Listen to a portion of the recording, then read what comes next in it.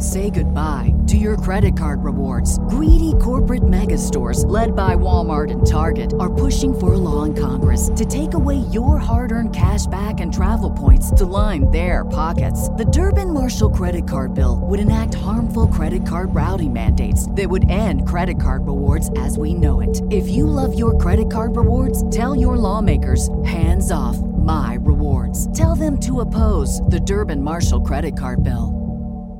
Star Wars 7x7 episode 340 today. Darth Sidious and Darth Vader go on a road trip. Road trip. Punch it, Chewie. No traps, no moisture, no committees. Just rebel-rousing fun for everyday Jedis. It's the Star Wars 7x7 podcast with your host, Alan Voivod. Destiny Unleashed. Hey, Rebel Rouser. Welcome to Star Wars 7x7. I'm your host, Alan Voivod, and I know yesterday I said something about catching up on birthdays, but guess what? We're actually on time with this one. This is where the fun begins. Yeah, he would say that, considering whose birthday it is. Hey, it's Natalie Portman's birthday. Happy birthday to Ms. Padme Amidala herself, one of the finest actresses of her generation, even if the prequel trilogy didn't necessarily bring it out in her. But anyway, I was looking at her background on Wikipedia and found a couple of fascinating things about her that I did not know. First of all, that she's involved in a line of vegan footwear. Vegan footwear! I didn't know that footwear could be vegan, but that was really kind of fascinating. And also that she traveled to Rwanda with Jack Hanna to film a documentary, Gorillas on the Brink. And I remember Jack Hanna, of course, being a tremendous comedic foil for David Letterman every time Jack would bring animals on to the old Late Show and then, on, of course, to the new Late Show, as it were. But anyway, happy birthday, Natalie, and if you happen to see her walking down the street someplace or riding a plane somewhere, then do say hi to her on our behalf and wish her a happy birthday. All right, let's see what we've got going on in life on Tweetaween. All right, Jedi Order PR is back on my radar again. This one tickled me. They're playing along with the hashtag rejected TV show spin-offs and throughout Game of Clones, instead of Game of Thrones, of course, out there. And they've got a picture of Vader sitting on the Iron Throne with a lightsaber with a crossbar hilt, although it's not the lightsabers coming out of the sides or anything like that. It's just a regular broadswordy hilt. And you can check that out at the blog post for this show's episode at sw7x7.com. All right, let's see what we've got in the swag bag today before we get to this episode's Force feature. Just as Count Dooku predicted. Yeah, well, some of the things you can't predict in this particular one. It is a Star Wars Guide to Collectibles, a thousand of the coolest and weirdest collectibles compiled by Steven Sansweet. Steve Sansweet, of course, the head of Rancho Obi-Wan and one of the preeminent, if not the preeminent, people in the whole world of Star Wars collecting, and this compilation is pretty remarkable, and we have it at the blog post for this show's episode at sw7x7.com. Pick one up. Hey, Father's Day is coming up, like I keep telling you. All right, we are going to tackle our Force feature, which is all about Darth Vader and Darth Sidious going on a road trip together. How awesome.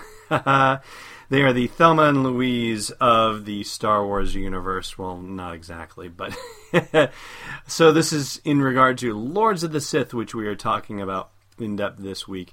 And part of the challenge of Lords of the Sith is how to create a buddy cop movie out of Vader and Sidious being together. And I will say that Paul Kemp does a pretty spectacular job with the two of them.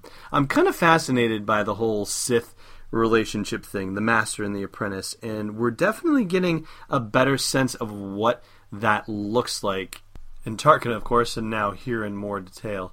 Now, the book's promotional material stuff says that the two Sith must decide if the brutal bond they share will make them victorious allies or lethal adversaries. And quite honestly, that really, really, really overstates the case of what the two of them experience in the novel together. So I'm sorry about that, but yeah, that does not even come close to being anything reflective of the actual events of the novel.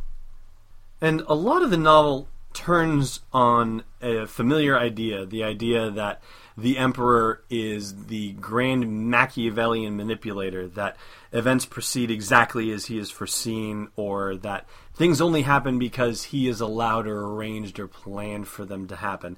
And this whole thing is ultimately pitched as a test of Darth Vader, not only of his loyalties, but of the question of whether he has officially left behind his humanity, I guess, for all intents and purposes. When you talk about leaving behind the memories of who he was as Anakin Skywalker in the past, and that is essentially what little humanity he has left.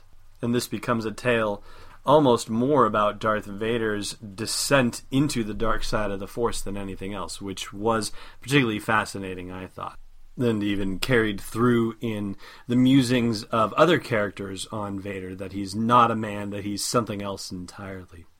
And one last little note, I thought it was particularly interesting that Palpatine is referred to only as Palpatine or the Emperor throughout the novel, except for the very last page in which his character is referred to as Darth Sidious, and that all being because he is still trying to look like the Emperor of the Empire and not a Sith Lord, and very concerned with who actually gets to see his displays of power. So, all right, that's going to do it for the road trip edition of the Lords of the Sith review, and we'll be talking about Cham Syndulla and the Rebels tomorrow.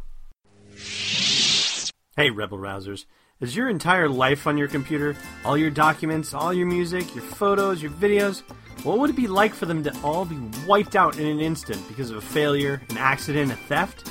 Luckily for all of us, that never has to happen. CrashPlan has continuous backup capability that starts at just $4 a month. To keep your files safe and to access them from anywhere, anytime via CrashPlan's mobile app, go to sw7x7.com/crash. And here's your trivia for the day. Oh, I see it. Oh, this is going to be easy. Last time we asked you what sound 3PO heard that caused him to wander off in Cloud City. That was the whistle of an R2 unit. Today's question, what convinced Luke to turn off his targeting computer in the Death Star's trench? Thanks for flying with me for another episode of Star Wars 7x7. And hey, no Bothan spies died to bring it to you, so please leave me a great rating or review on your favorite podcasting app. That way you'll be helping to spread the word about the podcast to gorgeous Star Wars fans like you. Meanwhile, show notes, swag, the breaking news Twitter feed, and more are waiting for you at sw7x7.com. This doesn't feel like rock. It's Destiny Unleashed. This podcast is not endorsed or sponsored yet by Lucasfilm Limited, Disney, or 20th Century Fox and is intended for entertainment and information purposes only. Star Wars, the Star Wars logo, and all names and pictures of Star Wars characters, vehicles, and any other Star Wars-related items are registered trademarks and/or copyrights of Lucasfilm Limited or their respective trademark and copyright holders. May the Force be with them. All original content is copyright 2014 by Star Wars 7x7. We hope you love it!